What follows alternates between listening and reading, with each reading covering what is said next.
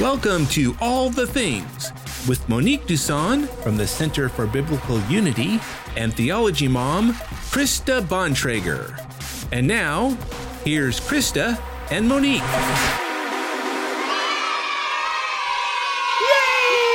Hello, it's that time again. Time for us to have some All the Things. It's Saturday night.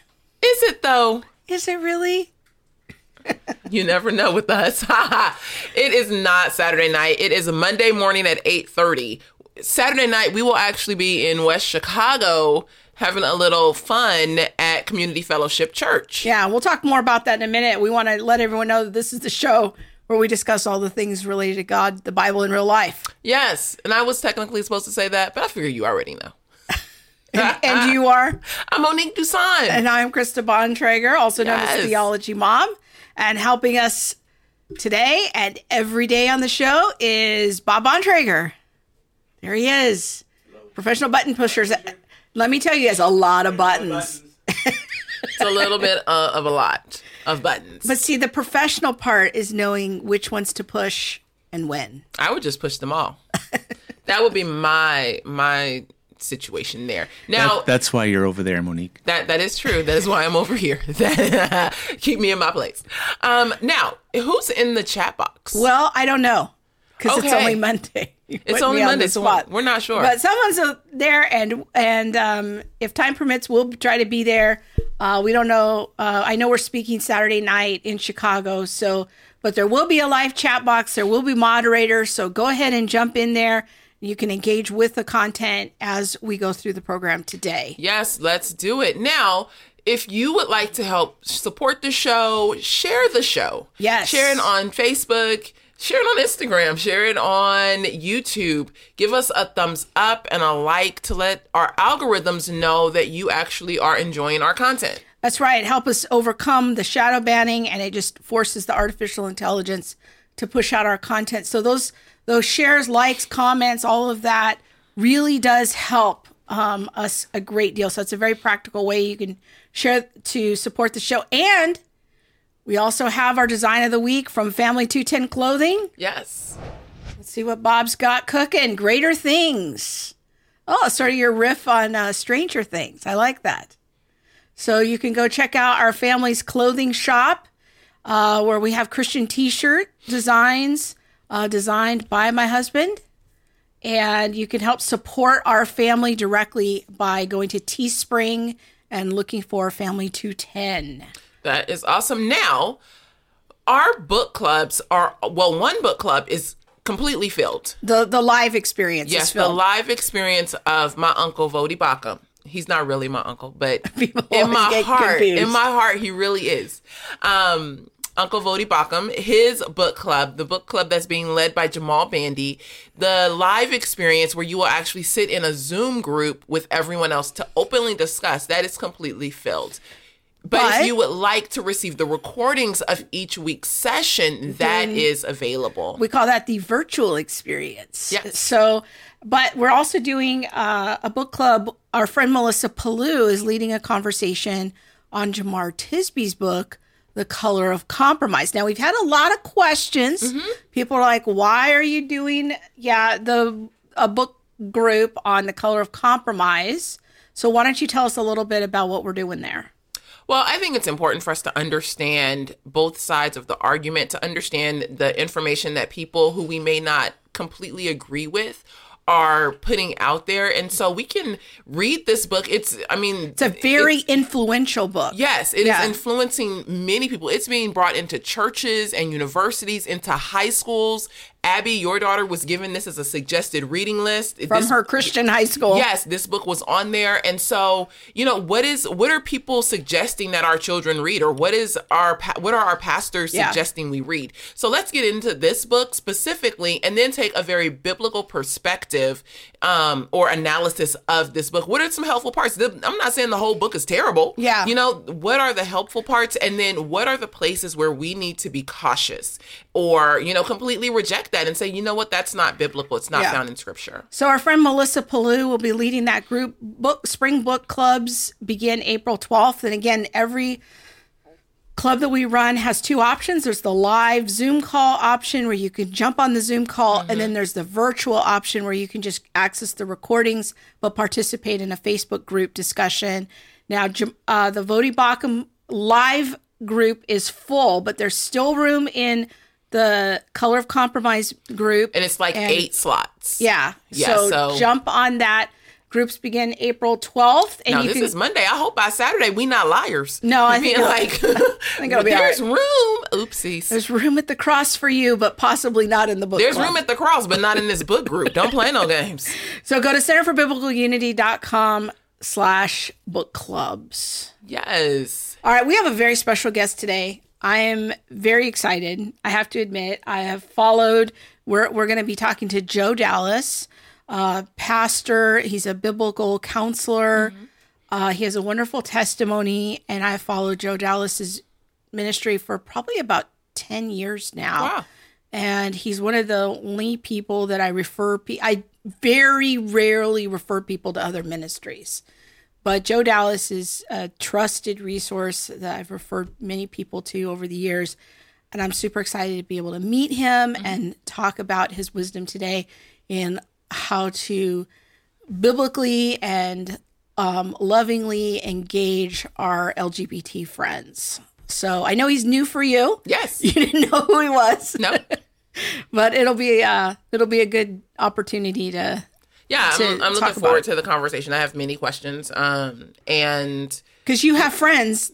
Oh yeah. Definitely. I have friends, people that I dearly love who are, either LGBTQ plus affirming, so they may be, heterosexual, straight, cisgender, whatever, and they just completely affirm this lifestyle, or they are living actively within the lifestyle themselves. And so, honestly, I've been very hesitant to talk about this topic at all because I don't want to shame my friends or to,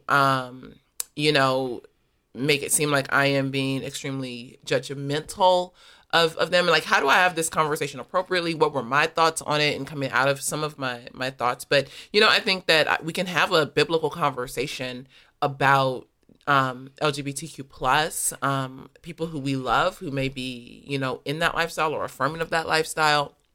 Because that's something that, is not just something that like I experience, like, oh, my friends, I know that many other people also, are in this situation as well. So and I have friends and family members, but it also connects to conversation we have a lot on the show related to critical theory, a different branch of critical theory, not critical race theory, although it does have some overlap into that, but queer theory and that realm as well. So it's definitely in the same line of other conversations we have on the show. So let's get Joe Dallas here. Whoop, whoop. There he is. Good morning. Hello. How you doing? Good. How are you? Good seeing both of you. Thank you for having me. Thanks for being on. Yeah, it's great to talk to you. Maybe for some people, for Monique and all the people that are new that don't know you, they're just meeting you for the first time. Maybe you can tell us a little bit about your background and how you and your ministry and what it is that you do. Yeah, well, the subject sure isn't just academic to me. I mean, it's very personal.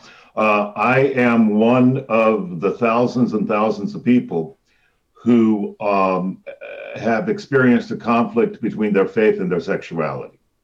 I came to Christ when I was 16 years old. By that time, I was already very aware that I was attracted to men. I had already had a number of same-sex relationships. And when I heard the gospel, came under conviction, and finally was born again, I thought that is going to resolve everything. If I am a true Christian, then whatever homosexual desires I have, they're going to simply vanish. I'll be a new creature in Christ. Everything will be wonderful. And what I found was that temptations remained. And they remained for years. Even though I stopped acting on them, I was completely repentant. I still experienced these inner fantasies and desires. And I mistakenly thought that if I had temptations in that way, it must mean that I was doing something wrong. I was a second-rate Christian. And at that time, now mind you, this was 1971, so I'm giving it away. I'm 66 years old. At that time, why, nobody did what we're doing here. You didn't talk about this subject as openly as we're talking about it here and now. And so because of that, I thought I was about the only person in the entire body of Christ who had this particular temptation. I thought it made me a freak. It set me apart. And that pressure of secrecy, why it eventually played out in me giving up. And I think you know how this plays out. If you have a secret area of vulnerability and you don't bring it to the light, eventually that's going to become an area of bondage, not just vulnerability. And so by the time I was 23, I did start giving myself permission to use porn, eventually started going out to gay bars and acting out. And I realized that I could not just continue to live a very promiscuous lifestyle as an openly gay man, but I also didn't want to give up my sexuality entirely. And that's when someone presented me with a pro-gay interpretation of the Bible. And that was when I began identifying myself as an openly gay Christian attending a gay affirming church. And I very actively promoted the pro-gay interpretation of Scripture until early 1984, when I really started experiencing more and more conviction from God that this was an error that I had adopted to try to find some way of compromise rather than just submitting myself to the truth. Now, the reason I say all of that is my work since 1987 has been primarily with women and men who experienced the same thing I did. There are many people who identify as LGBTQ+, who are gay affirming. They realize they're attracted to the same sex. They celebrate that, and they have the right to do so. But there are many people who are genuine believers in Jesus Christ, and they want to submit themselves to what God has revealed in Scripture as his intention for the human sexual experience, and of course, according to his definition of the family. And people who experience that are in need of support and of guidance and of full inclusion within the body of Christ, not as people who are practicing sexual sin, but as people who privately wrestle with sinful temptations, and who in the body of Christ does not privately wrestle with some kind of a temptation.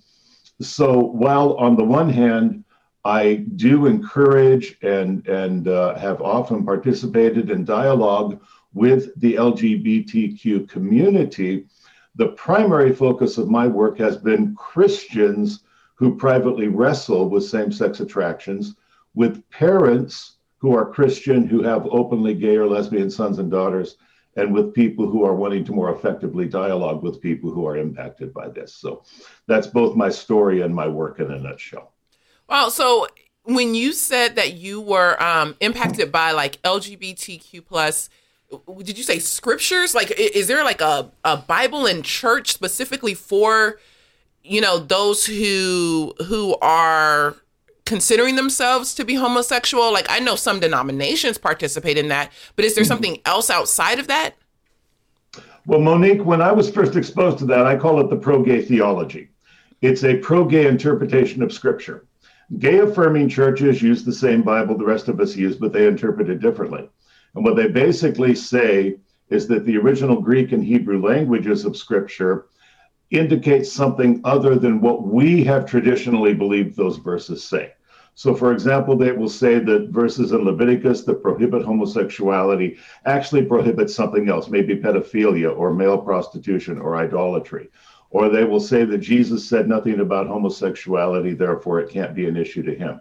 They use the same Bible, but they interpret it differently. Now, when I embraced this in 1978, just about the only game in town, if you wanted a gay affirming church, was the Universal Fellowship of Metropolitan Community Churches. You may or may not have even heard of that.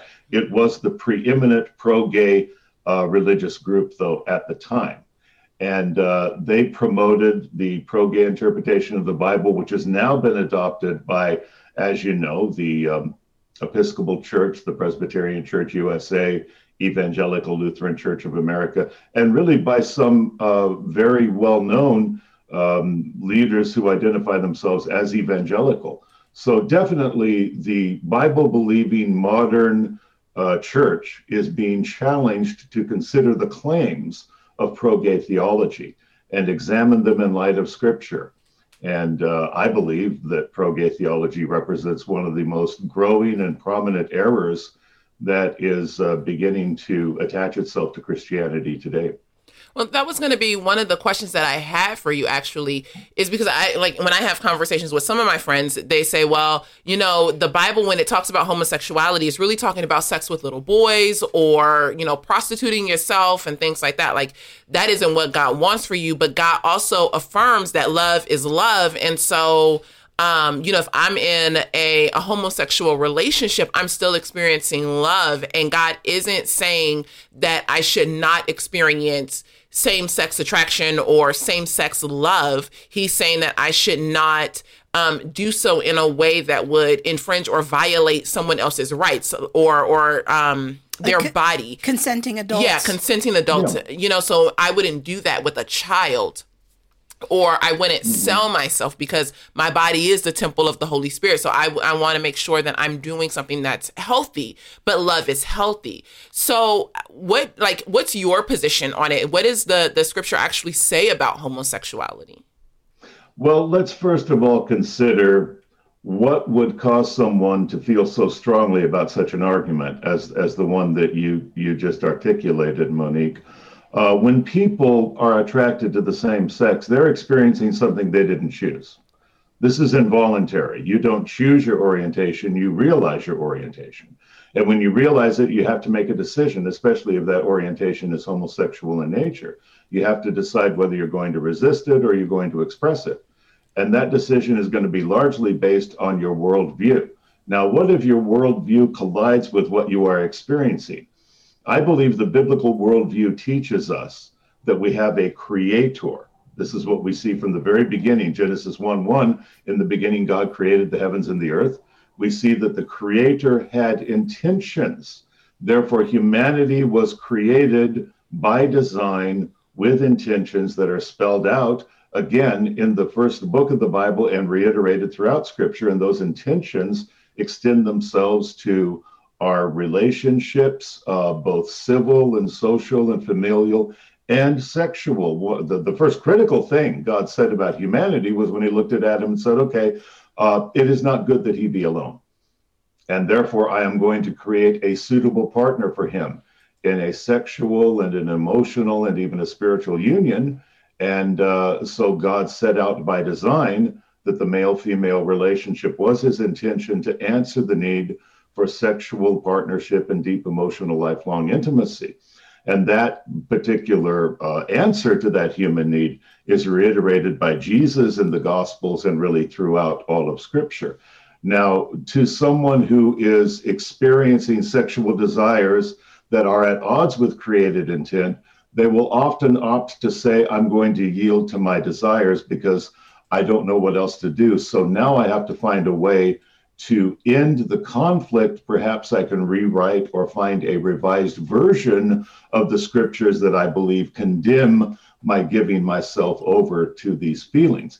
Now, homosexuality is condemned in both the Old and the New Testament, right alongside fornication, incest, adultery, as well as injustice and cruelty and idolatry. I mean, the Bible certainly doesn't single it out as a special sin. But it does say that homosexuality, like all these other behaviors, falls short of created intent.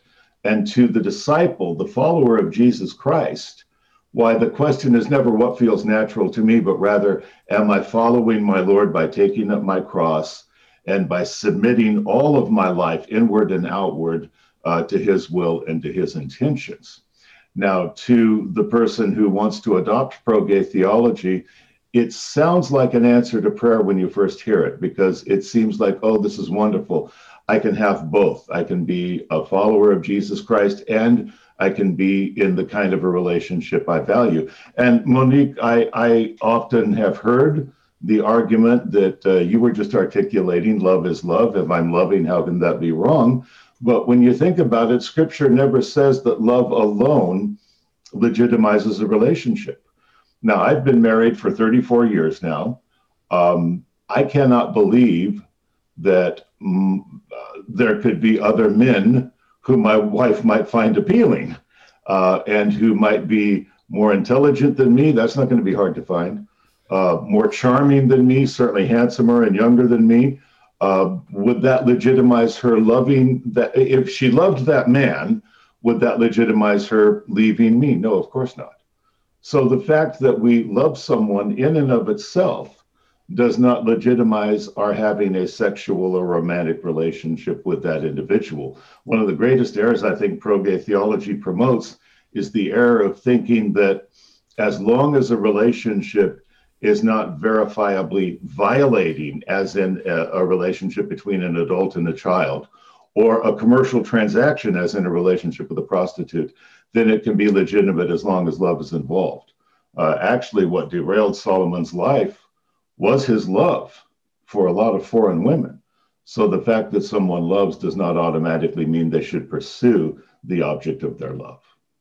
So in hearing all that, like, what do you say to people who then say, well, you know, Christians and Christianity and Jesus, they just want me to live like they want me to live and basically just want me to suppress, you know, my sexual urges, or Jesus wouldn't want me to suppress my sexual urges. Only the Christians do, because I am created. Like, this is, you said, like, you wake up basically to the realization of your sexual desires.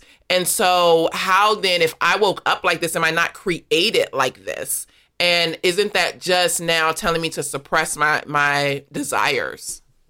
That really speaks to a primary doctrine in Scripture, Monique, that I don't think we talk about enough, and that's fallen nature.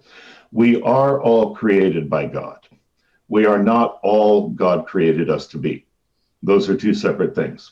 We're born with a sin nature, and that means we have what I would call universal sinful tendencies. All of us can relate to the temptation to lie, or, to punch somebody out, or to be selfish. And then there are also unique temptations or conflicts that individuals feel. And in many cases, homosexuality is one of them.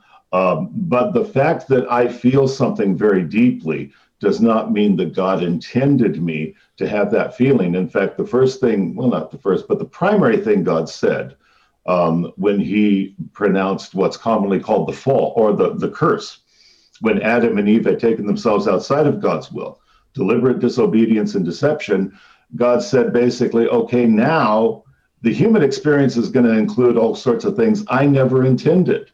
You're going to die. I didn't intend that to happen. Your bodies are going to decay. I didn't intend that to happen. You're going to get in these weird power struggles with each other. I didn't intend that to happen. The environment is going to become adversarial to you. I didn't intend that to happen. So what he said in essence was, you are going to experience things I never wanted you to experience. Now I'm going to provide an answer. I'm going to provide a redeemer, but henceforth the human experience, until, he didn't say it this way, but until Christ comes and restores complete righteousness, it's going to include a lot of conflicts and passions and experiences that I never intended. So I don't believe we could ever say that because I feel something, God must have intended me to feel it. As far as repressing my sexuality, I want to say this carefully, because it is incredibly hard when you feel something you didn't ask to feel, and you're hearing people say, well, it's wrong to give into that feeling. And you, as a lesbian woman or a gay man or a trans person or a bisexual person, are feeling like, well, that's kind of a raw deal. You know, if God doesn't want me to feel this way, then he can take the feelings away. But if he doesn't take the feelings away, it seems unfair to ask me not to give in to them. And that's part of the cruelty of life in this fallen world. But in all fairness, what Christian is not being asked at times to suppress their feelings, including sexual feelings? I wouldn't believe a married Christian man or a married Christian woman who says they never, ever, ever have felt any attraction to anyone other than their spouse or any wayward sexual feelings at all. That's part and parcel of the human experience. And while I wouldn't impose this on a non-believer, I would never say, because the Bible condemns homosexuality, I want laws passed that prohibit you from practicing homosexuality. No. But to the believer who says, I have submitted my life to Jesus Christ, I'm a follower of Jesus Christ, well, salvation is open to everyone, but discipleship has very specific requirements.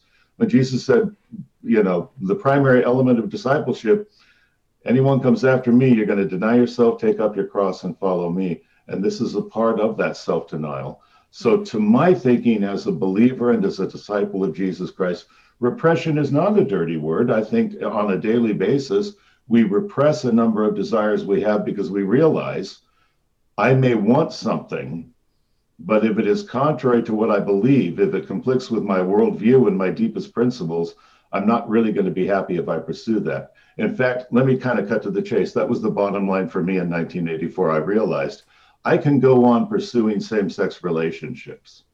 But the question is, am I really at peace with that? Do I believe it is what God intended? Is it in harmony with my deepest principles?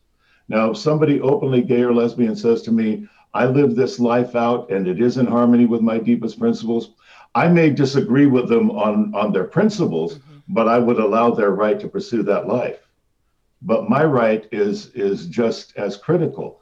It was my right in 1984 to say, you know what, if I pursue this kind of a relationship, I will not be at peace with it. Therefore, I am going to need to say no to it and pursue a different way of living.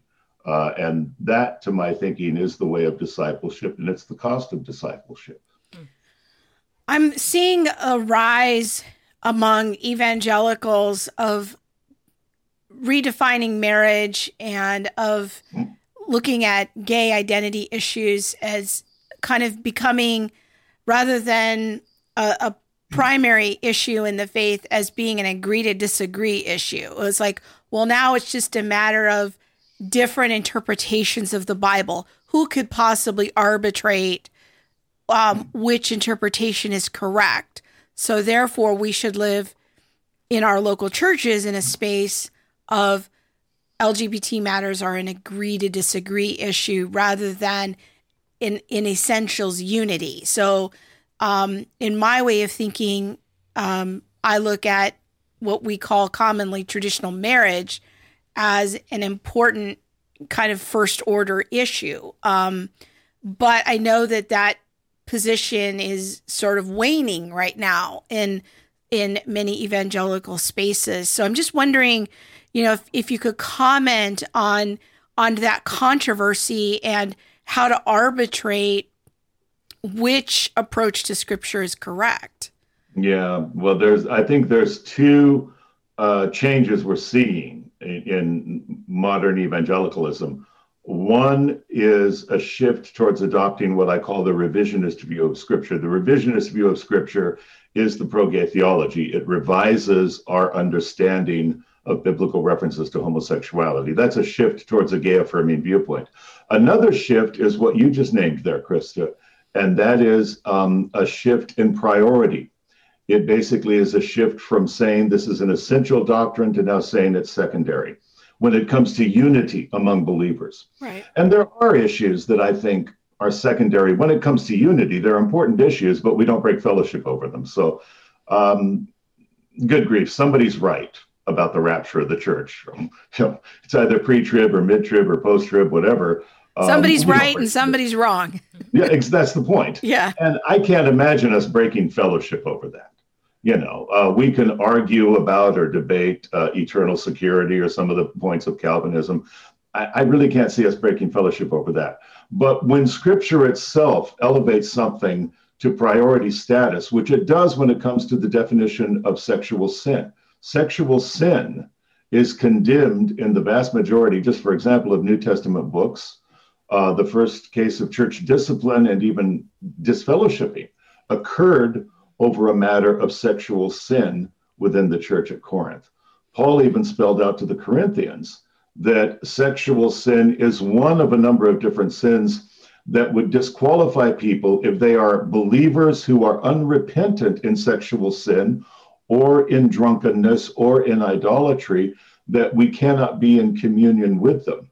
So clearly the definition of marriage and family and the nature of sexual sin as being a severe primary issue, that does say that any form of sexual sin, adultery, fornication, or homosexuality, does qualify as a primary issue, not a secondary one. And that's why I would say, no, this is not just something we can agree to disagree on. We have to take the scriptures in their original language, their original context, and take them for what they say, and apply them to our lives as we would apply them in other areas of life. So for all of those reasons, I am against the trend towards saying, well, let's consider this an agree to disagree issue and attempt to fellowship together. In addition to all those reasons I just gave, let me say this. It would be very naive to think that's the way it's going to play out. It won't.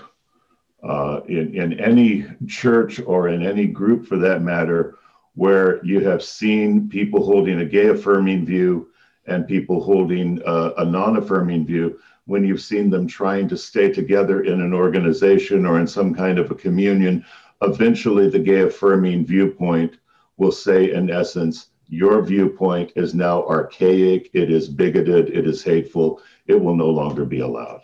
Yeah. And so what starts off as sort of a plea for inclusivity eventually becomes a demand for exclusion of the traditional viewpoint. And I've got no doubt that would happen in any group that adopts a pro-gay interpretation of Scripture. That's helpful. I think it just as a little part of my own journey is about 6 years or so ago, 6 or 7 years ago, I watched the kind of now viral video by Matthew Vines. Yep. I think maybe he was 19 or 20 at the time. And it was given at a Methodist church. And he gave basically what I'm imagining you heard back in the 1970s, yes, that what he gave was not new. Who's Matthew Vines? He is a for those of gay affirming Christian, okay, who wants to make a case for an evangelical Bible believing position that is gay affirming. Oh. And he basically, I'm imagining, Joe, and maybe you can comment on this, that he was using the similar or the same arguments that you heard back in the 1970s in that, and now Matthew Vines leads a major ministry called like the New Reformation or something. The Reformation Project. Yeah, where he's trying to bring this into evangelical spaces and make his case for a gay affirming position as an agree to disagree issue, and that you can take the Bible seriously and make a biblical case. I'll have to tell you, Joe, in all honesty, when I first watched that video, it really rocked me. I was like, wow, and here I am, a theologian. I've been, traveling in theology for 2 decades at that point. And I was like, okay, I got to sit down and really think this through. And that was really my first confrontation with those arguments. And I really had to restudy the scriptures and rethink some things. And, but I am wondering if what Matthew Vines is putting forward are things that you've been addressing for decades. And if this is kind of similar to what you've seen since your journey in the 70s with this. Well, Matthew Vines, Krista, I think is currently the most articulate spokesperson for revisionist theology. He's an awfully good speaker. He's an excellent teacher. He's a very, very gifted. He's very compelling and persuasive. And, you listen to his presentation and you think, what's not to like? This is a very likable young man whose presentation is very earnest and very articulate and very well thought out. And it challenges something from a conservative base. Matthew does not come along saying, well, the Bible isn't really the word of God. Right. And Christianity is just one of many ways to God. Matthew declares himself a Bible-believing Christian who believes in the essentials of Scripture and does not challenge the authority of Scripture, but he wants to challenge our understanding of Scripture. And that's an important distinction. When people come along challenging the authority of Scripture, they're basically saying the Bible is not divinely inspired as you believe it is. Matthew is saying, no, the Bible is divinely inspired, but God never intended us to understand homosexuality as something sinful. We have misinterpreted Scripture just as Racists have misinterpreted scripture to legitimize racism, just as cultists have misinterpreted scripture to legitimize whatever their crazy viewpoints were. So now he says the church has largely misinterpreted scripture, and the Reformation Project basically seeks to reform our understanding as a church. Most of his arguments are ones I had heard in the 70s, but he's also brought some new ones to the table. Okay. And I think that basically it comes down to this, both positions and principles. He challenges our positions, our belief that these verses condemn homosexuality, and he employs principles that sound pretty good, like, well, God doesn't mean a person to be alone, therefore we must allow people to partner according to their orientation, because that is a better option than telling them they have to live in celibacy or not meet their deepest needs through the sexual emotional union that would come most naturally to them. That's a principle that he employs that can also be very persuasive. So it is a very emotionally compelling argument, and when he makes that, because what he'll say is that when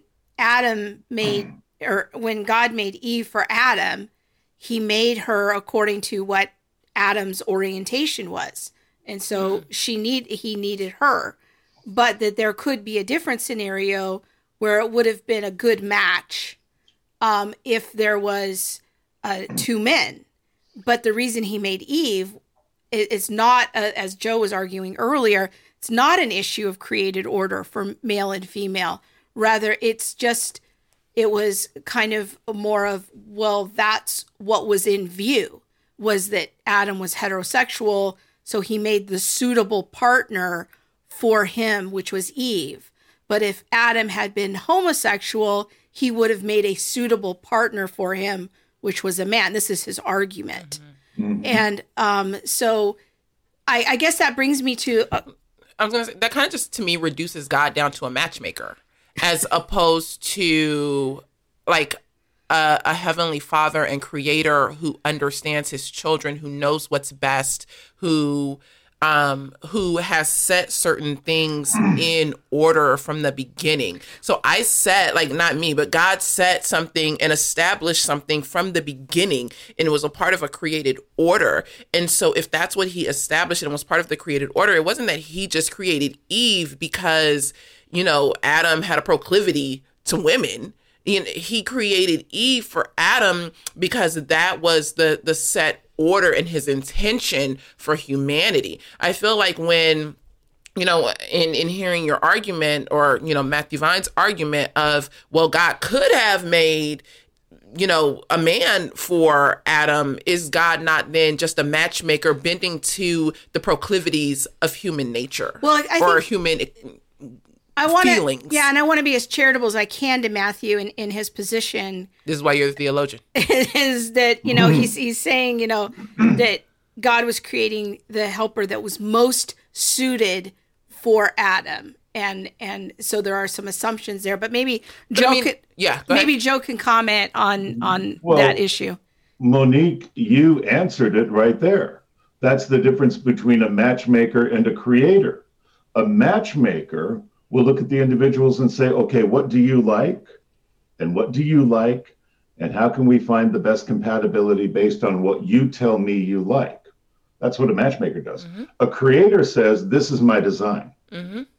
So when God said, I will make a partner suitable for Adam, he did not first consult with Adam and say, okay, now be honest with me. Are you into guys or are you into girls? And then we'll make something, according to that. No. There is no contingency put to that verse. And in fact, this is my biggest argument with revisionist theology. It imposes contingencies that don't exist in the text. Mm. So immediately after God says, all right, I will create a helper, a partner suitable for Adam, then there is a very broad statement that for this cause a man will leave his father and mother and cleave to his wife, and the two will become one flesh. Now that would have been the perfect opportunity to say this was situational. For this cause, a man, if he's attracted to women, will leave his mother and father and cleave to his wife, and a man, if he's attracted to men, will leave his mother and father and cleave to his husband. But that's not what the scripture says. The scriptural definition of marriage is very exclusive and very precise and reiterated by Jesus, who again had a perfect opportunity.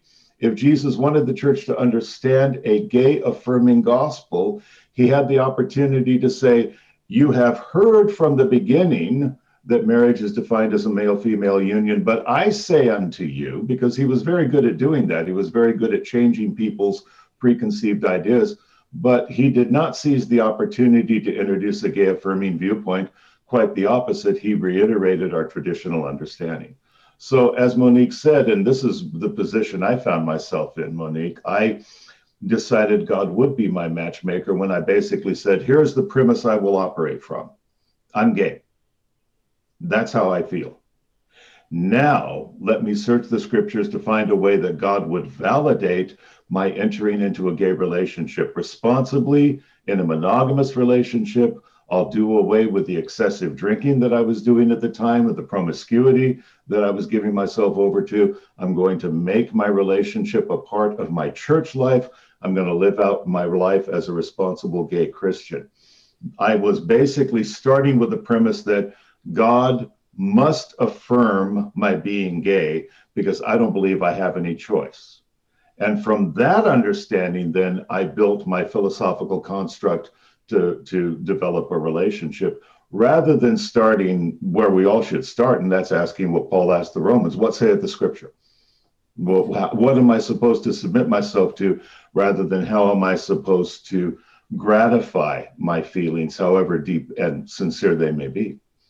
So what I hear you saying is that instead of us coming into alignment with the word of God and truly becoming a disciple and following Jesus, no matter the hardship or whatever, Christians who adopt this revisionist text or framework, what they really do is, maybe because of their own emotions or things like that, they really create a God in their, like, after their own liking or their own thoughts as to who they would want God to be, rather than allowing God to be who God is as he is revealed to us through scripture.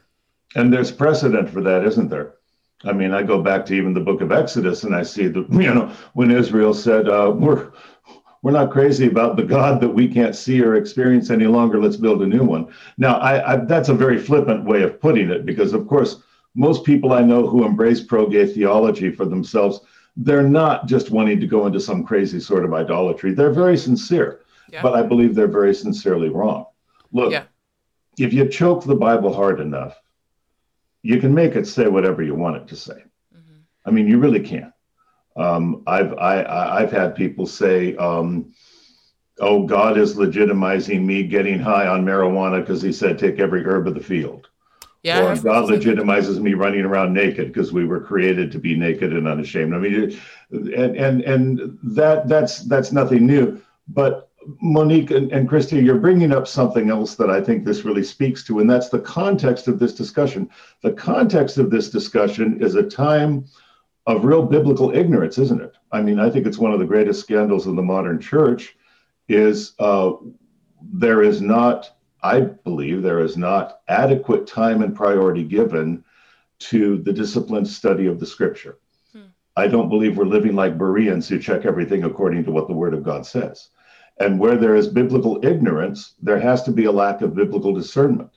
And if there's a lack of biblical discernment, that is the ability to discern what's right or wrong based on your working understanding of the scripture, well, then you're going to fall for all kinds of things. And I believe that's one of the reasons many Christians today are falling for revisionist theology, among many other errors, is because when we're not well grounded in the Word of God, when we don't read it regularly and study it regularly, we're not really sure what it says, then we are persuaded more by emotion and by human affection. Well, and gosh, if you know somebody who is lesbian, gay, bi, or trans, there's a good chance you know a wonderful person. Mm-hmm. Yeah. I've often said, if likableness would get you into heaven, LGBTQ plus people are going to get there sooner than a lot of the rest of us. I mean, some of the most intelligent, likable, creative, interesting people I've known have been openly gay and lesbian people. I agree. And so when you care about someone and you genuinely like them and respect them, you don't want to believe they're outside God's will. Mm-hmm. You don't want to believe they're in the wrong kind of relationship. You want to believe that their life is fine. And that makes it that much easier to be persuaded by that emotion into thinking, well, then their life must be fine. I think a really important point I want to make sure that to emphasize, and I don't want it to blow by people, is Joe is really outlining for us a different foundational belief. Like we talk a lot on the show about the importance of worldviews. And that starting point is critical. You can either have the starting point of I am gay and then move forward into the scripture from there. And that can then create the groundwork for revisionist theology, because I don't want to merely reduce it down to emotion. I want to be careful and nuanced in how we're saying it, because many of these people care deeply about what scripture says, and they sincerely think that they are holding a framework that scripture teaches. But then there's the first principle of the historic Christian position is we start with God's word and we say, what does God's word say about this? We often say on the show that we shape our thoughts, feelings, and opinions according to scripture first. And so these first principles that Joe is very thoughtfully bringing forward here, I want people to understand that what ground you till is going to lead to different outcomes. And and also Joe's very thoughtful point about biblical literacy. I think one of the things that makes revisionist theology so compelling is that you can string together some Bible verses on nearly any subject and make the Bible say almost anything. We've used before the analogy of the word faith movement and that right. Access. They have verses. Mm-hmm. They have their biblical case. The question is are they interpreting them within their proper context, within their proper historical grammatical setting? And so we don't want to give a position or an impression that this is purely an emotional argument, that these are deeply held beliefs, and people are trying to advance biblical arguments. But this is why on the show we always incorporate the question, what does the Bible say, and how has this passage been historically interpreted? When we get to revisionist theology, that's where I think, okay, now we're imposing a framework that is quite late in the game in church history. So giving some level of deference to tradition, just as we do on the Trinity and the Incarnation and these other great doctrines of the faith. So I just want to make sure that those important points that you're making, Joe, don't blow by listeners. One question, and then I want to get into the question of inclusion in the local church, but I'd love for you to address the question or this term of sexual orientation. I think this is a very important question as to, because opinions differ, whether sexual orientation is something that's inborn, it's fixed, it's unchangeable, or whether that is something that can be transformed, redeemed, and changed. So could you help us think through that a little bit more biblically and in your pastoral experience? Sexual orientation is kind of a smoky concept. We're not even really in agreement broadly as to what it means, but usually it means the direction of your sexual desires. If you are primarily or essentially attracted to the same sex, then people will say your sexual orientation is homosexual. The opposite being heterosexual or possibly bisexual if you're attracted to both sexes. It's not a concept that Scripture promotes. The only time Scripture talks about inward desires for the same sex would be in Romans 1, when Paul describes inner passions of women and men who were involved in homosexual activity. What we do know is that we first have what Scripture states, then we have experience. And we always judge experience by what Scripture states. What Scripture states is that no matter what causes a particular feeling or tendency, that alone neither legitimizes nor condemns the feeling or tendency. Therefore, if a feeling or tendency was determined to be inborn, that alone wouldn't mean that it is legitimized. David said, I was conceived in sin, shaped in iniquity. I mean, we come out of the womb sinners. As beautiful as newborn babies are, they are they're born in sin, and therefore there are sinful tendencies there. I don't believe there is any evidence, there's any proof that homosexuality is inborn. But my feeling is that sometimes evangelicals have gone off on rabbit trails, being so determined we got to prove that it's not inborn, when the broader question is, well, since when do we determine something is right just by what caused it? Whether it's inborn or it's acquired or what have you, the question is, in light of the Word of God, is the thing in and of itself right or wrong? Was it intended or was it not intended, whether it was inborn or acquired? My belief is that homosexuality is not inborn. There is no proof as we speak that it is an inborn condition. But my belief also is that we probably are born with personalities that are susceptible to certain things. And so I think in my case, I was born with the kind of personality that was susceptible to homosexuality if other variables came into place developmentally and relationally and experientially. I don't even believe there's one reason people become homosexual. I think the reasons can vary from person to person according to the person's unique experience. Now, the $64,000 question is, does that mean it is a fixed condition or is it a fluid condition? And I would start with the premise that even if someone continues for the rest of their lives to feel a certain tendency or temptation, that alone doesn't mean that God intends the person to give into that feeling or temptation. So like when I repented of homosexuality in 1984, I didn't even think in terms of change. I thought in terms of obedience. I realized, okay, I'm attracted to men, but I'm a believer and I am going to submit those attractions to God. And my prayer was not God change me, it was God make me obedient, because I don't know how that's going to happen. So you give me what I need, give me a love for you and for holiness and a hatred for sin, give me what I need to live an obedient life. That was the whole premise I started with. What I found was that, at least in my case, having closed the door on relationships with men that were sexual and romantic, I did find that as I was interacting with one woman in particular, I began to feel very specific, both emotional and sexual attractions to her. And I told her early in our dating experience, this has been a part of my life and my experience. I wanted her to know what she was getting into. We had a 3-year courtship, and then we were married in 1987. Now, I don't experience attractions like conscious, strong attractions to men, but I'm pretty sure I know under what circumstances I could and what places I could kind of experience a reawakening of that. So I think any sin that we've been involved with, we may repent of it with all our hearts, but that doesn't delete it from our memory banks. I believe that anyone who's been involved in homosexuality absolutely could be tempted back towards it. But I also believe that this is where we have experience now, not just what's spelled out in Scripture. Experience shows us some people's sexual makeup is more flexible or fluid than others. I've known people who repented of homosexuality and they'd say that everything I just said was wrong, that they could never be tempted towards it. It's over. The thought could never cross their mind, and good for them. I think that's wonderful.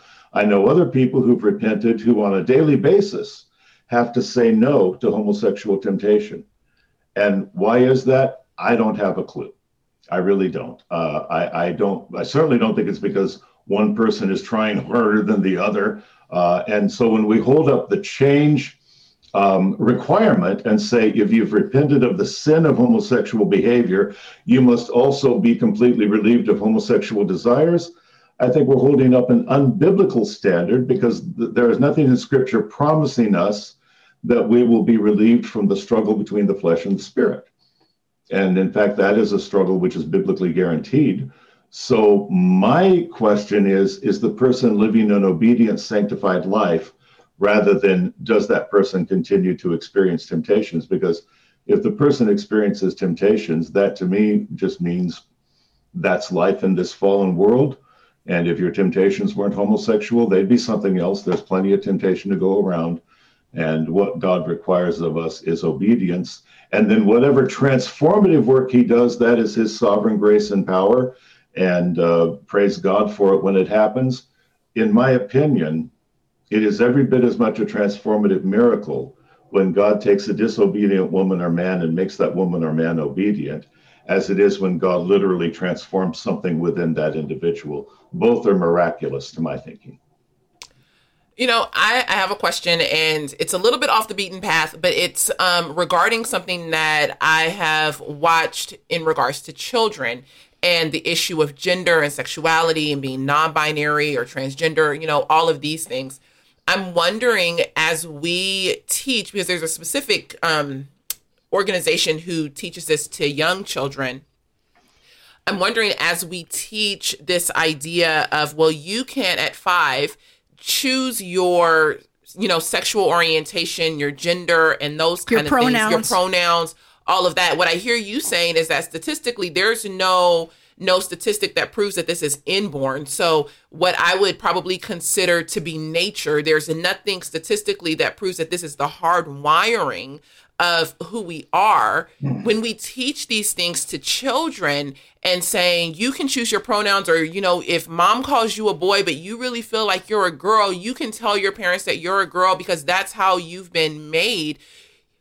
Can we even accidentally or intentionally nurture, so nature versus nurture, can we nurture this way of thinking into children as a programming where then maybe the child who was just being a child and explorative or, you know, just, yeah, can we nurture these things into children and saying now, you know, I'm 5, I don't know anything about being transgender or homosexual or anything like that. But now, not only have I been taught that, but it's been nurtured and caressed in me to believe that this is the right way, that I am a homosexual 5-year-old. And now we raise that 5-year-old who had no clue really what they were saying to be the homosexual, you know, 16-year-old. And there's a popular 12-year-old right now who is homosexual. He's a boy, and he identifies, he's not homosexual, I'm sorry, transgender. He identifies as a girl and like all of these things. And so I'm wondering how much of that even is the hard wiring versus the nurture of parents. I want to, before Joe answers that, I would say, like, for me, growing up in the 70s, that I grew up, you know, pretty hardcore tomboy, you know, but if I was growing up now, all the messaging, you know, like everything, all the messaging, the cultural messaging for me as a girl in the 70s who was a tomboy, I loved playing baseball, and I always enjoyed playing football with my cousins and everything. All the messaging to me was, you will eventually outgrow this, and then you will figure out, you know, that you're a woman and you will find your way. Mm-hmm. That was the cultural messaging to me. And I'm so grateful for that, because I always had like this little inner confidence. I will sort this out. Mm-hmm. And it was okay for me. And so my mother was very accommodating of all of my tree climbing and tree houses and all of this stuff. I didn't like dolls and everything. But if I was a kid today, the cultural messaging is so different. And I think that I would be vulnerable to having that shape my thoughts about myself, and that I would end up in a very different position in being 28 years into my marriage and 2 grown children and all of the great life that I've created. I don't know. So now we can get Joe to weigh in. Nature versus nurture. Yeah. Yeah, I don't believe we can shape feelings within other people, including children, but we can definitely shape identities. And I think that that's largely what we're doing when we tell kids, if you feel a certain way, oh, I encourage that, I affirm it, that must be what you are. If you're anatomically male, but you say you're female, well, then you're female. If you are not stereotypically masculine, oh, you must be gay, which, you know, a lot of people to this day confuse stereotypical masculinity with heterosexuality, when in fact, there are plenty of homosexual men who are very, very stereotypically masculine and vice versa. So I do think that I think we're doing two things simultaneously in answer to your question, Monique. I think that, yes, when we take that approach with children, we are first both introducing and creating confusion, because we are basically messaging the kid that what you feel is what you are. Well, what you feel shifts over different times, and what you feel is not necessarily an indicator of a particular sexual proclivity. Just like you were saying, Krista, the fact that a young girl is quote unquote tomboyish certainly doesn't mean she's a lesbian. It means she's tomboyish. And to what point do we determine that that is right or wrong? The same with a boy. What if a boy is sensitive, artistic, creative? Are we going to send him the message that there is something foundationally wrong with him? Or are we going to send him a gay affirming message and prematurely categorize him? Or are we going to leave the kid alone and basically say, there are some boundaries that we will ask you to observe. If you are a boy, you are male. And no, we will not affirm you identifying yourself as something other than what you are. But males can be very aggressive and very strong and very athletic. They can also be very sensitive and very artistic. And we're not going to tell you that one is better than the other. We're going to let you experience your life and grow and develop within the perimeters that are biblical and right and that we practice in our home. And I agree with you, Krista, that when kids are left alone, I think they're much more likely to come into a normal identity and self-awareness. And I don't think we should be tampering with that. So that's one thing we're doing, is we're introducing confusion. Another thing on a spiritual level, which is pretty darn serious with this whole issue of identification creating reality, we're usurping divine authority. We're basically saying, I have the right to speak into existence what is not and make it what is. Well, I don't have that right, and I don't have that power. I can tell myself all I want that I'm a multimillionaire, but my bank says otherwise. And it doesn't matter how strongly I identify. And the same is true with the body that we have been given, the anatomy that we've been given, and the sex that God divinely assigned to us. That is not changeable. And we don't have the capacity to say, if I identify a certain way, that is now reality. It's a very dangerous precedent. And in my opinion, it's a form of usurping God's authority, because only God has the right to speak things into existence. We do not have that right. That's very good. That's helpful. That's very helpful. So as a pastor, talking about inclusion, which is a big value in critical theory right now that's in our culture. Inclusion is one of the great virtues of that framework.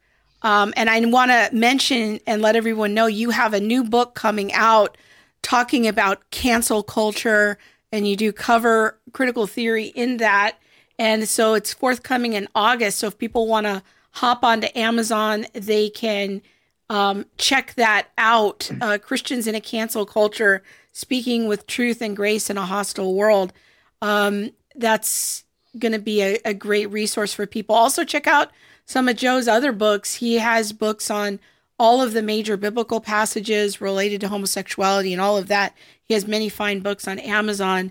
But I'm wondering, from a pastoral perspective, how you might advise church leaders, for example, on inclusion for those who struggle with same-sex attraction, and how they can support those people in their local congregations.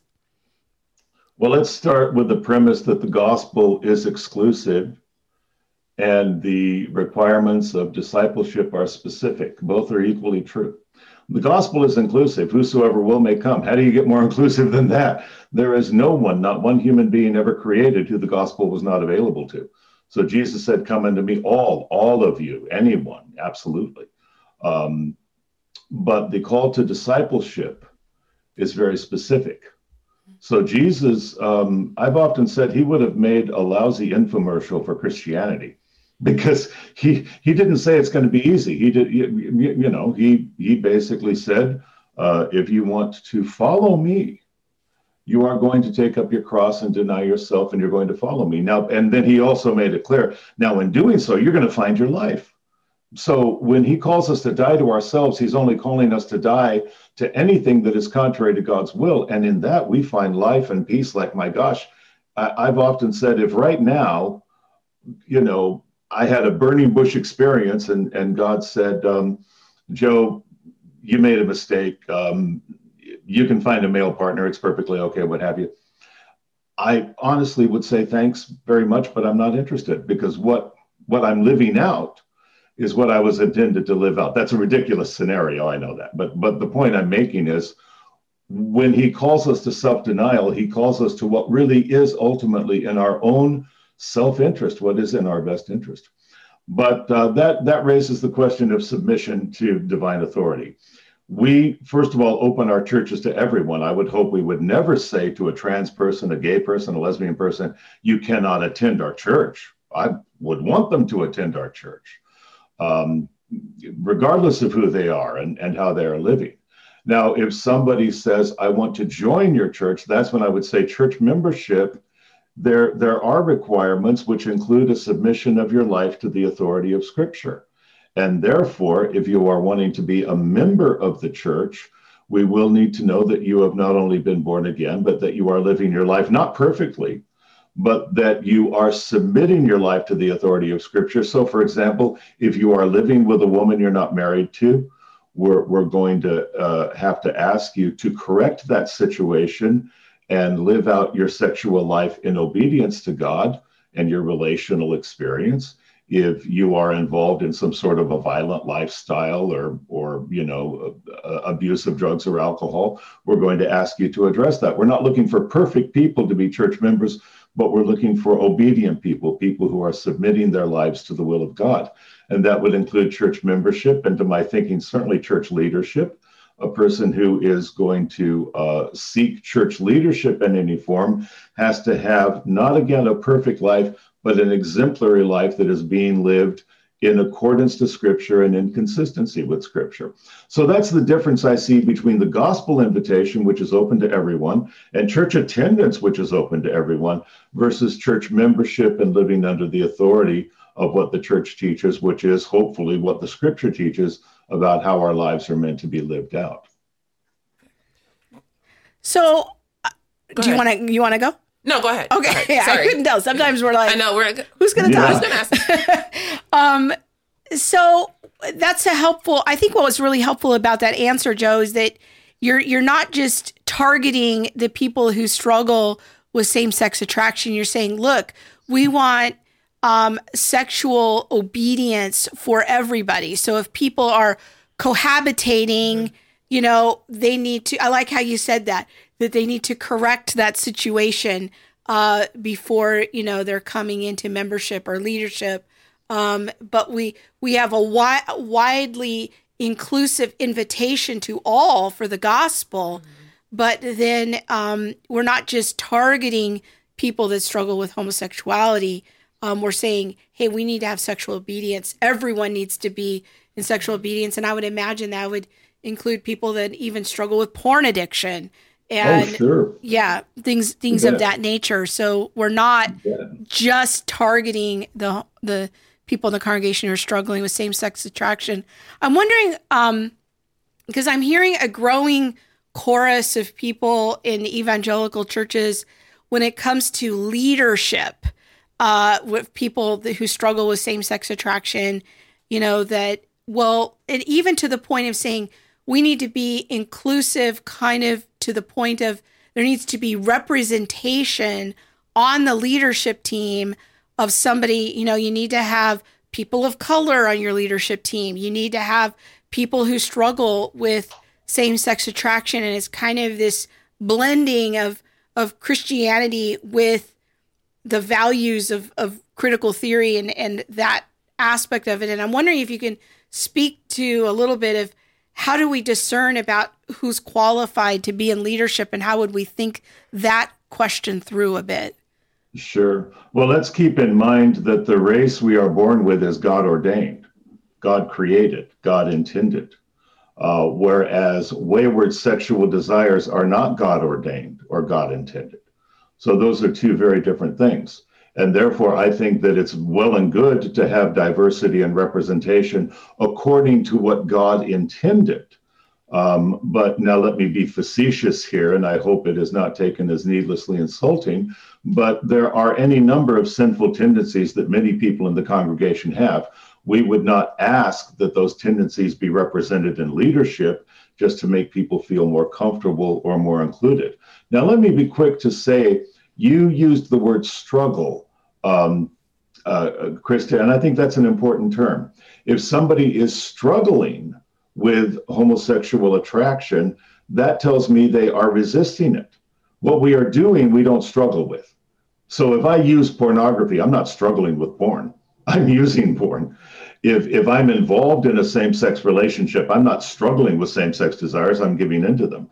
Now, should we have people in the leadership who struggle? Well, not only should we do, don't we? I mean, anybody in leadership struggles with something. Let's just be honest. Yeah, that's my point. So when I hear Paul say in 1 Corinthians 9:27, I keep my body under subjection, I beat myself up daily, I stay in training, lest after I've preached Christ to others, I myself become disapproved of by God, I think, holy cow, I wouldn't dare say anything less. Okay, I think every leader has some passion or temptation that she or he struggles with and needs to be saying no to. And that being the case, why that tells me that anybody struggling, quote unquote, can be in leadership so long as they are living obediently. You see what I mean? Yeah. Now, if somebody is giving into their struggle, if they're living it out and practicing it, that is another matter. And that, I believe, disqualifies you from leadership if you are unrepentantly practicing anything contrary to what God intended for the sexual human experience. But struggling, we have people in leadership who struggle. That's perfectly okay. Would you say that goes down to service as well? So maybe, the person who is participating in the homosexual lifestyle isn't in leadership, but they serve coffee, or they teach children Sunday school class. Yeah, well, I don't know. I see that as being a leader. You see that as leadership? I feel like that's, if you're teaching, that's a leadership role to me. Okay. But like, if I'm just the person who pours the coffee, like I'm not teaching, I'm not technically, to me, in a leadership role. I guess I kind of... So you're talking about a person who is actively engaged in a homosexual relationship. I'm a homosexual Christian, so maybe I go to the church that may not, agree with my homosexual lifestyle, but that's where I've grown up or things like that. And I'm the person who serves the coffee. Is that something, and I mean, people know, and maybe they're just hoping that I come out of it or, whatever, but it's not being addressed directly. Yeah. So, or, maybe they're having, maybe I go to Life Group and we're having conversations about it, but everyone knows that I'm still participating in this lifestyle. Perhaps I'm married, and I'm married, my partner and I, we go to church together, we serve the coffee together. Are you saying that because they're not in leadership, that's okay? Or would they need to sit down all together until they sort themselves out? I'll tell you my opinion, and not everyone is going to agree with me on this, Monique, but I believe that any visible place of responsibility in the church is a place of leadership. It is not the same as teaching the word, but I believe that if you are serving coffee or you are ushering or you are cleaning up after the service or whatever you're doing, if you're doing it as a visible representation of the church, then I think along the line of us being a priesthood of believers, I believe that is a leadership position of visibility and trust, because it is a holy thing. Anything that we are doing in service in the church is a sacred responsibility. And for that reason, I believe that the same principles would apply to someone who is pouring coffee as they would apply to someone who is teaching Sunday school class. Now, I know there are very good pastors who would disagree with me and who would say, well, we're very comfortable having an openly gay person serving coffee because they're not teaching the word. Mm-hmm. My feeling is that sends a double message as to what the church condones and what the church does not condone. But as I said, I know there are people who would disagree with me on that, but that's my take on it. Okay. That's helpful. Thanks. Do you need to help your dog, Joe? I'm feeling sorry for this. I am extremely chagrined. I am sitting here on a podcast with you, unable to get up and tell my English bulldog to shut up. Well, if you need to, sorry. if you need to go out, I apologize. My wife must have left the house, so the dog is now hearing me talk in here, and he wants to come in and be a part of the conversation. Yes. And so to all of our listeners, mea culpa, I am very sorry. That's all right. That's the best. All right. That's okay. I just felt like a little sorry for the dog if Sparky wants to go out or come in.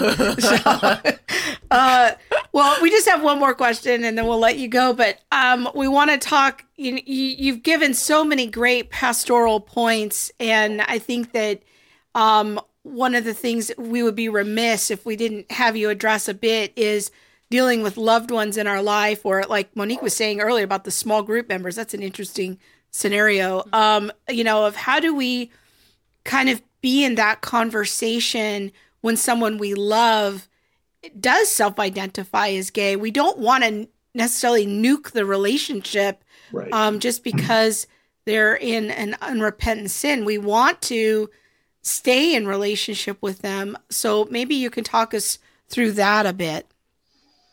I'm a real believer in sustaining the bond and then prayerfully considering under what circumstances you can speak to the situation. This is especially true if we have family members. I hear from so many parents, for example, who say, oh, my son or daughter is identifying as gay or trans or bi. What in the world can I do to change their mind? And I always say, well, let's not start with the premise that God is calling you to change their mind.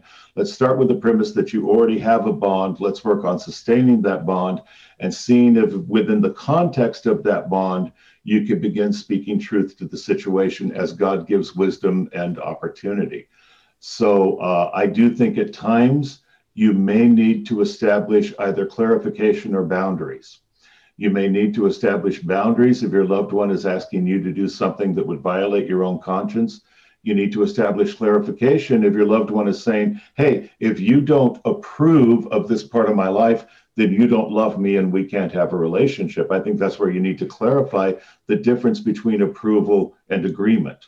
Nobody completely approves of anybody they're in a relationship with. I don't care who they are. My wife loves me. 34 years of marriage, of course she loves me. Ain't no way she approves of everything about me. And she'd be glad to tell you, there are plenty of things about me she doesn't approve of. So approval is not the acid test of whether or not we love. So sometimes I think you have to reason with people. It's almost like you do relational apologetics. Well, let's start with certain premises. Is approval the same thing as love? Is approval the same thing as acceptance? And when you break that down, I think you can come to a reasonable understanding. And then hopefully you have to remember the Holy Spirit is still alive and active. And as you feel led to speak into a situation, or as the situation is brought up in conversation, you pray for the right words. You pray for the Holy Spirit to confirm those words and soften the loved one's heart. And you wait on God to see what he's going to do in that loved one's life. But what you don't do is take it on yourself to change your loved one, because you can't. You can't talk someone out of their sexuality. You can only speak truth as the opportunity comes, and then let God speak to the heart, because ultimately, if the heart is not transformed on that issue, if the heart is not softened and the mind enlightened, that person is not going to renounce what seems so deeply ingrained to them and so much a part of their life, and which so much of the world is telling them is legitimate and should be celebrated.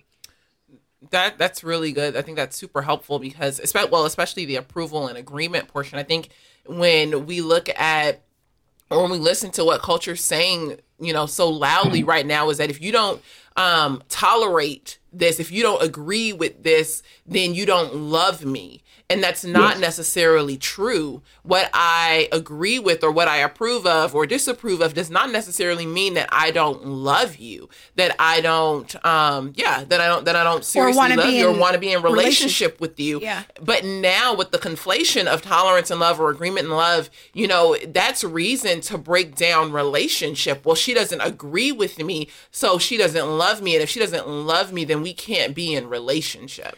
I have a very close friend that is in my life, and they did everything they could to homeschool their kids and raise them in a good home and teach them about worldviews and all this stuff. And still, one of their children is trans. But to her and her husband's credit, they have established a strong bond and continued that bond with that child. And that child comes home on the weekends and has dinner at the house and enjoys being with the parents. And that is a safe place for that child to come. Now, that child is totally clear about the parents' position and their belief in who that child truly is as designed by God and what their sex is. But the parents have kept that relationship strong. And whenever I talk to my friend, I always say, this story isn't over yet. The Holy Spirit is up to something. And so I think that's really good counsel, Joe, to keep that relationship and the bond strong. Now, in talking about like relationships and the bond, how do we, or should we, or maybe it's just up to the individual family, but like, how do we counsel parents perhaps who say, well, my child wants to get married. Do I go to the wedding? I know I have homosexual friends who are married. And, when two of my homosexual friends chose to get married, 2 separate weddings, I lived overseas. And so I was like, whew, I'm overseas. I don't have to go. But I wouldn't want to be in the position of like, man, do I tell my friend like I can't go? Or I really love my friend, so I really want to be happy that they have found love and companionship. I'm not really sure how we address that. I think, Monique, it gets down to how we view attendance at a wedding. If I had a gay friend or family member who was graduating from college or was having a birthday or just got a job promotion and they were throwing a party, I'd be there with my dancing shoes and I'd bring a gift. No problem. Because I view that as a celebration of that event. Now, the question to me is, if I attend a wedding, am I just attending an event at which I want to show love? Or is my attendance there a statement of affirmation saying I celebrate this? I believe it's the latter. I believe that when I attend a wedding, I am saying, I not only love these people, but I bless this union. I believe in this union. I celebrate it, which is one of the reasons at one time, traditionally, the minister would say, is there anyone who believes that there is not a reason these two people should be joined together? Because the idea is, if you cannot celebrate and support the union that is being formed at that wedding, then what are you doing there? Just for example, if a heterosexual friend of mine dumped his wife in favor of a younger woman and married the younger woman 3 weeks later, and we were friends who went back 40 years, and my friend said, Joe, will you come to my wedding? I could not. And it would be very hard. I would have to say, I love you, I respect you, but I cannot in good conscience say I celebrate this union. And what I encourage people to try to articulate is the idea that, hey, I would never ask you to do something that violates your own conscience. Please don't ask me to do something which violates my own conscience. Can we both be adult enough to continue our bond, understanding that this is an area we have different viewpoints on? And that is the approach I would take if a gay person asked me to attend their wedding. Now, let me again be quick to say, as I said on another issue, there are Bible-believing leaders who would say I'm wrong, and who would say, no, if you love your gay friend, your lesbian friend, you should be at their wedding as a statement of love. You can let them know you may not agree, but you should still be there. So I allow for the fact, I understand there are different viewpoints on this, but my take on it is attendance at a wedding is, I believe, a statement of affirmation of the union, not just a statement of love for the people involved. And for that reason, I could not in good conscience go to a same-sex wedding. Wow, Joe, you've given us a lot to think about. Yes, definitely. And this has been an amazing conversation. You brought such great content. Thank you so much. I want to once again let everyone know how you can get connected with Joe. Go visit his website, joedallas.com, and follow him wherever he is. Are you on social media still? I do have a Facebook page. Okay. I'm on Facebook, and there's joedallas.com. And if you go to joedallas.com, you also can see how you can sign up for our email list and be kept abreast of our webinars and different events we have. Yeah, Joe does a lot of webinars and teaching. He's an amazing resource. Go check out his books on Amazon, and also consider pre-ordering his forthcoming book coming in August, Christians in a Cancel Culture, Speaking with Truth and Grace in a Hostile World. Thank you so much, Joe. Yes, thank you very much. Both of you, thank you so much for having me. Pleasure talking with you. This has been a great conversation. Thank you. Wow, that was great. It was good. What did you think? Was it helpful? Yeah, I think it was helpful. I think it gives me different you brought some great questions. Yeah, I have a lot of questions. That was good. So yeah, it just clears some things up, and I think having the opportunity to ask questions from someone who has come out of that lifestyle, and how do we think about certain things as Christians, and so that was good. And we have a couple more guests along these lines coming up in future shows. So we'll be addressing related topics with some other voices. So I think it'll be good. I think we're going to be doing a show soon on the Equality Act. Mm-hmm. And someone from the Restored Hope Network is going to be on here for that. So it's going to be good.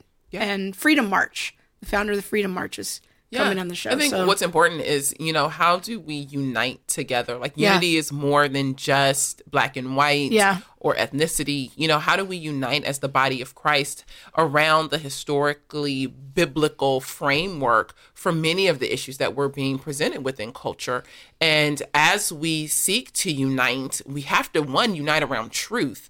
And then as we are uniting, how do we support, the family? How do we support people who may be struggling with this? How do I support, family members who may be struggling because, someone in their family has adopted a different lifestyle or an alternative to historically Christian lifestyle? And so, it's all about unity still. It goes back to how do we keep this unity that we've been given? It also goes back to a theme that it just keeps coming up on the show over and over again, is God's design, worldviews. That these are things that are big topics, but have profound impacts in shaping our thoughts, feelings, and beliefs. Yeah. So good stuff.